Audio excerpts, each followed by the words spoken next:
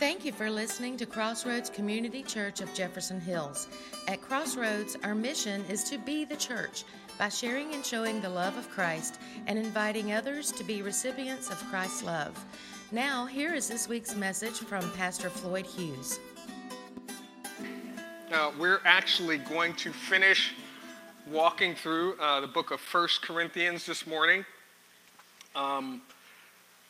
And as we finish, even though we're going back to chapter 15, in chapter 16, like we talked about a few weeks ago, which is the last chapter, Paul kind of focuses, two verses on giving, and then he spends a lot of time talking about the connections between the church.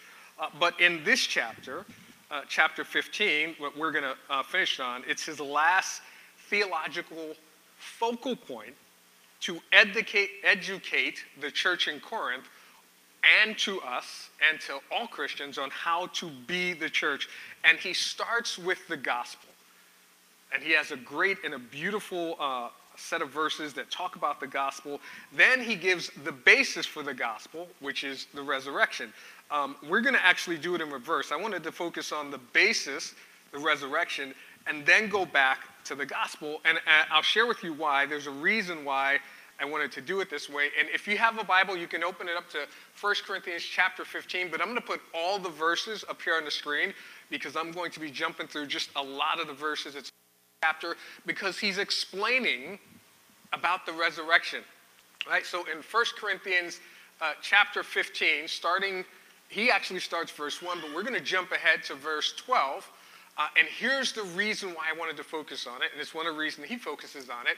He says, "But if it is preached that Christ has been raised from the dead, how can some of you say that there is no resurrection of the dead?"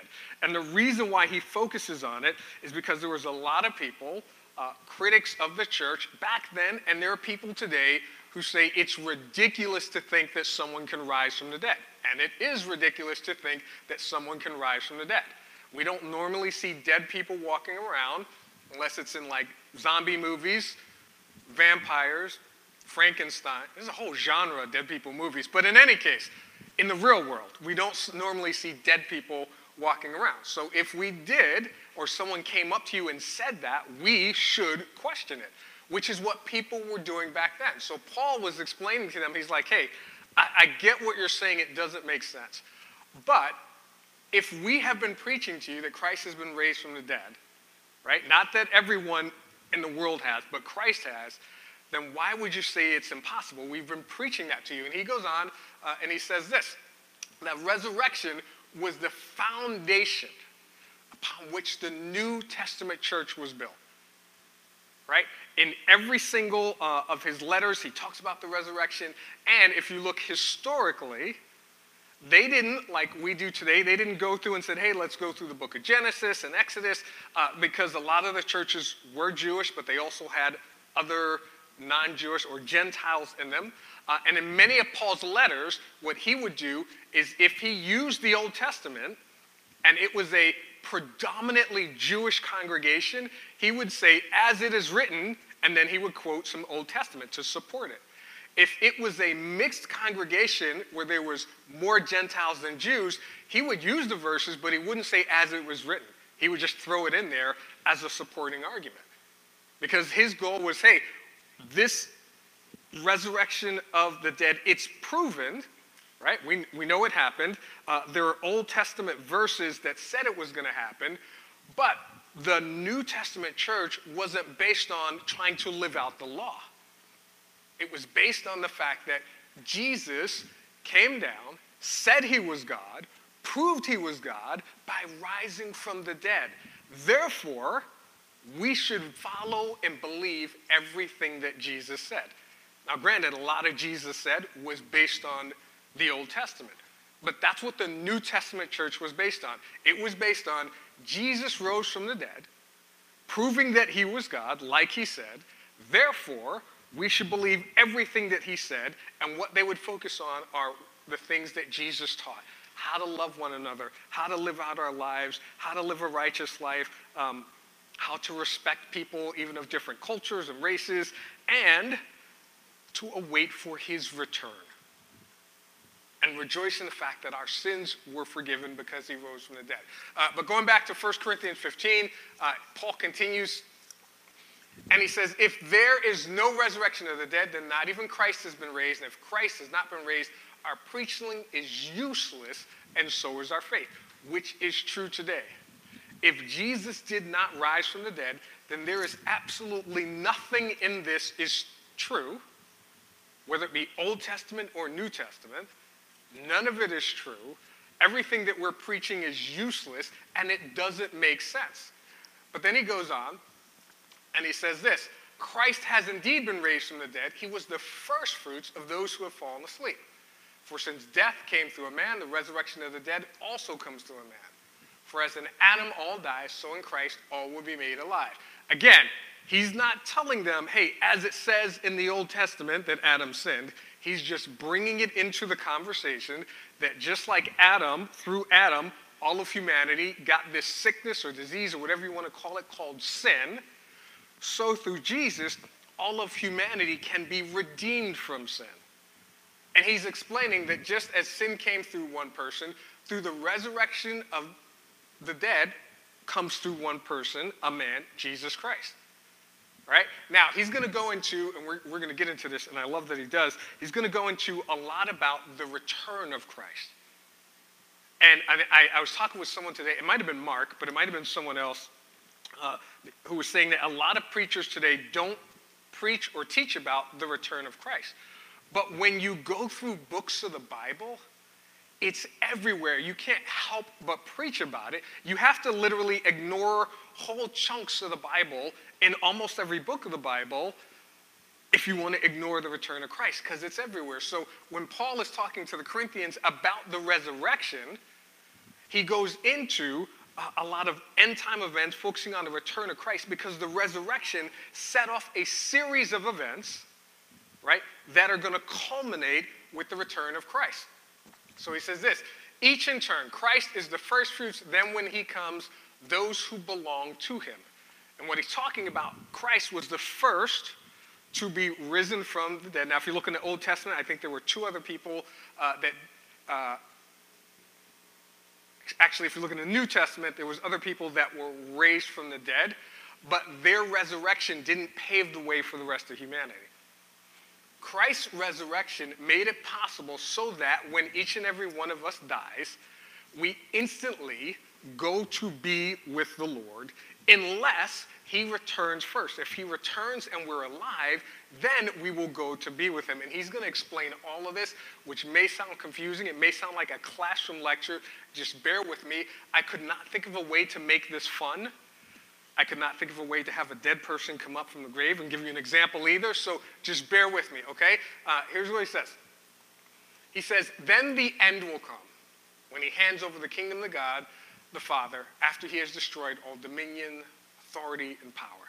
So this series of events that the resurrection of Jesus Christ set off is going to end with the end times. All these things that you've been hearing about, with the murder hornets and the zombie fires and, are we in the last days? Yes, we're in the last days. This is all going to culminate when Jesus comes back. And Paul talks about this to the church in Thessalonica, and I don't know if you guys remember, I don't remember how long it was ago, maybe a year or so ago, we walked through the book of 1st and 2nd Thessalonians, and literally in almost every chapter, Paul talked about the end times and return of Christ. And in 1 Thessalonians, he writes this, he writes, for the Lord himself will come down from heaven with a loud command, with the voice of the archangel, and with the trumpet call of God. And the dead in Christ will rise first, those who died as Christians. After that, we who are still alive and are left will be caught up together with them in the clouds to meet the Lord in the air, and so we will be with the Lord forever. Excuse me, now this sounds complicated, but it's what Paul is trying to communicate to them about what the resurrection did, right? So what's going to happen on that appointed time, which Jesus tells us we don't know the day or the hour. The Lord is going to come down from heaven. He's going to give a loud command. Then the voice of the archangel is going to shout. And the trumpet of God is going to be blown, which was typically only blown during times of war in the Old Testament. And then the dead in Christ, those who died as Christians, they're going to rise up out of the grave. And then after them, we're going to be caught up into the air. And people look and say, this is ridiculous. This doesn't make sense. How in the world is all of this stuff going to happen? This is why they think we're crazy for believing that, first of all, someone rose from the dead, and that we're all going to have bodies that change and all of this stuff. And Paul gives a great answer to how all of this is possible. Okay? He says, someone will ask, how are the dead raised? What kind of body will they come? How is this possible? What makes this happen? And truth be told, when I was younger, I thought this was a whole zombie thing myself, because that's all I knew about dead rising. But that's not what it is. Here's how it happens. God is going to give us the bodies that we need. And this is what confuses people when they say, well, how are dead people going to raise? How are your bodies going to be changed? And here's the answer. And it doesn't make sense, but if you think about it, it actually does. The answer is God does it. He's God. He created the entire universe from nothing. Time from nothing. Matter from nothing. Space from nothing. He put all of this in motion. He created life from dirt. So for me, when I think about that, I'm like, well, it makes sense that the God who created all of the scientific boundaries that our world revolves around, and from the God who was outside of time but stepped into time to interact with humanity and with our world, it would make sense that that God can then change our human bodies, because he created our bodies, can change our bodies. Now, here's the thing that we forget. God is outside of our, lack of a better term, universe. He can interact with our universe, but there was no universe when God created it. God created time, space, matter, our entire universe from nothing. So for us to be able to spend eternity with God, I can't do it in this body as good as I think it looks. You may not, but as good as I think it looks, I can't do it in this body because this body is decaying, it's aging, it's getting old, it's got like creaks and pains and all that kind of stuff. And you can't do it in your bodies. So in order for us to spend eternity with God, God has to change our bodies that are made to exist in this world into something that can exist in his world. Does that make sense? If you think about it, let's say if God lived underwater, he would have to make us like fish, right? Because fish can live underwater. If God lived out in space, he would have to make us so that we didn't need to breathe and we were immune to the cold of space. But the place that God exists in, he has to change our bodies so that we can physically be with him. And that's what happens to us, and what paved the way for that was the resurrection. Again, I know it sounded like a lecture, but here, bear with me. He says, so it will be with the resurrection of the dead. The body that is sown is perishable. The body that dies, it's perishable. Our bodies are aging. It is raised imperishable. Sown in dishonor, raised in glory. Sown in weakness, raised in power. Sown a natural body, raised a spiritual body. If there is a natural body, there is also a spiritual body. And he says this, I declare to you, brothers and sisters, the flesh and blood cannot inherit the kingdom of God, nor does the perishable inherit the imperishable. Where God exists, whatever you want to think of it as, in a spirit world, in another universe, whatever you want to think of it as, is not like earth. So our bodies could not exist where he is. So when the time comes for us to go be with him, he's going to change our bodies. And again, all of that was made possible by the resurrection. And he reiterates to the Corinthians and to us, same thing he reiterated to the church in Thessalonica. He says, listen, I tell you a mystery. We will not all sleep, but we will all be changed in a flash, in the twinkling of an eye, at the last trumpet, the trumpet call of God. For the trumpet will sound, the dead will be raised imperishable, and we will be changed. And again, all of this, everything that he's talking about, was made possible by the resurrection of Jesus Christ from the dead. And then he goes on and he says this, before we get to the gospel, he says, for the perishable must clothe itself with the imperishable, and mortal with immortality. And then this, when the perishable has been clothed with the imperishable, the mortal with immortality, then the saying that is written will become true. Death has been swallowed up in victory. Where, O death, is your victory? Where, O death, is your sting? Because we will enter into eternity and we won't die anymore. So all of that just to say, bear with me, Paul tells them, hey, yes, the resurrection from the dead is possible. Yes, Jesus rose from the dead. Yes, we will someday rise from the dead too, if we die as Christians, or if we're still alive when he returns, then we'll be changed to go be with him. These mortal bodies, yes, they will decay, they will die. But our spirits will continue to be with God forever. And he says all this to justify the gospel. Let me go back to the beginning where he says this. Now, brothers and sisters, I want to remind you of the gospel I preached to you, which you received and on which you have taken your stand. Because there were people that were saying, this is ridiculous. How can someone be raised from the dead? And they were basically saying, and this is, I'm not saying that we should say this, because there is a logical answer, but there are people who say, you know what? God said it, I believe it. I don't have to understand it, I believe it. They believe it on faith, that's great. But there also is a realistic answer, which we just talked about. God is able to do it. God put his Holy Spirit in us, the same Spirit that same Spirit that allowed Jesus Christ to rise from the dead is now in every Christ follower.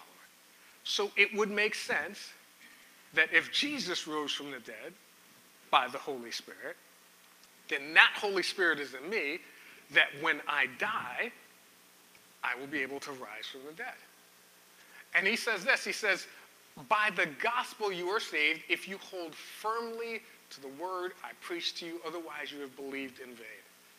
This gospel message that he's about to share, this is the salvation, this is what saves people. This is what changes lives. This is what makes people who are hurting, people who are suffering, people who are lonely, people who are dealing with all kinds of issues, realize that there is a God in heaven, and it is the fact that what I received, I passed on to you of first importance. Here's why it's of first importance.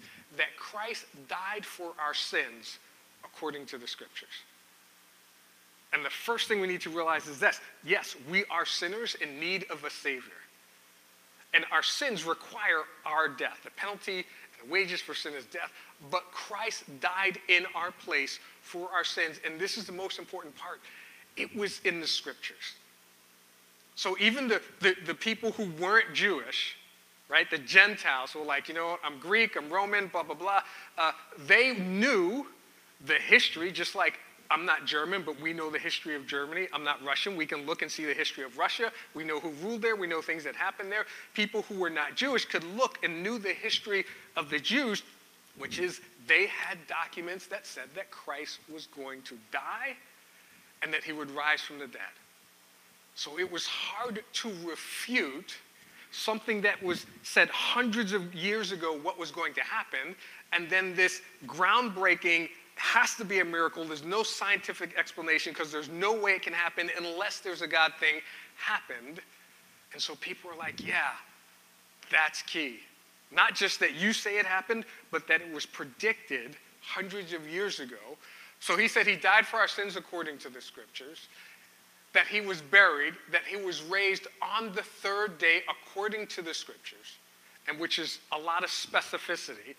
It's not just he rose from the dead, but he rose from the dead on a specific number of days after he was buried, and that he appeared to Cephas and then to the 12.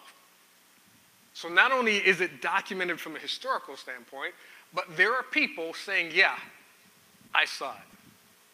I saw this thing happen. I saw, this Jesus who was supposed to be dead walking around. Then he appeared to all of the 12, so all the apostles saying, yeah, I saw it. And there's the people who say, well, this is like all the people who say, I saw a UFO. Has any of you ever seen a UFO? I'm not going to make fun of you. I just want to know. Okay. All right. There are people who say, I've seen a UFO. And a lot of people will say, that didn't happen. I don't believe that. You're crazy or whatever. But one person who says, I saw this specific UFO, you're crazy, whatever. 2 people, whatever. 12 people, it might be true. But then after that, he appeared to 500 people, brothers and sisters, at the same time. Not 500 people who say, I saw him then and I saw him then. 500 people. Imagine, I was going to say a school gathering, but schools aren't gathering. No one's gathering anywhere. So imagine a line outside of Costco during, the height of the lockdown, because those were about 500 people long. And if Jesus were to appear, because it's not just people of one faith, it's not just the people that are trying to get you to believe it, it's not just the apostles who are saying, believe us and here we're trying to preach this to you. It's just a group of 500 people who all say, yeah, whoa, that just happened. And then he appeared to James, who was a critic of Jesus Christ, a skeptic of Jesus Christ, and who tried to have him committed because he said he was the Messiah and he was God, and they tried to have him committed, who then he appeared to and then became a pillar of the church, then to all the apostles, and last of all, he appeared also to me. So Paul is saying, hey, I'm not doing this. And Paul, people could look and ask around and find out Paul's history. He was a critic of Christianity. But he was also one of the people saying that, you know what? I have seen the risen Lord. I cannot deny that this is true. Now, what he did do was go back and recheck, spent 3 years digging back through the Bible to say, did I get it wrong? And came out realizing, yeah, I did get it wrong. This gospel that he preached is what saves lives. It's what changes people. It's what makes the difference between Christianity and every other religion on the planet. Because people ask, hey, is there evidence or is there proof that God exists? And if someone were to ask, is there evidence that 9/11 happened? Right?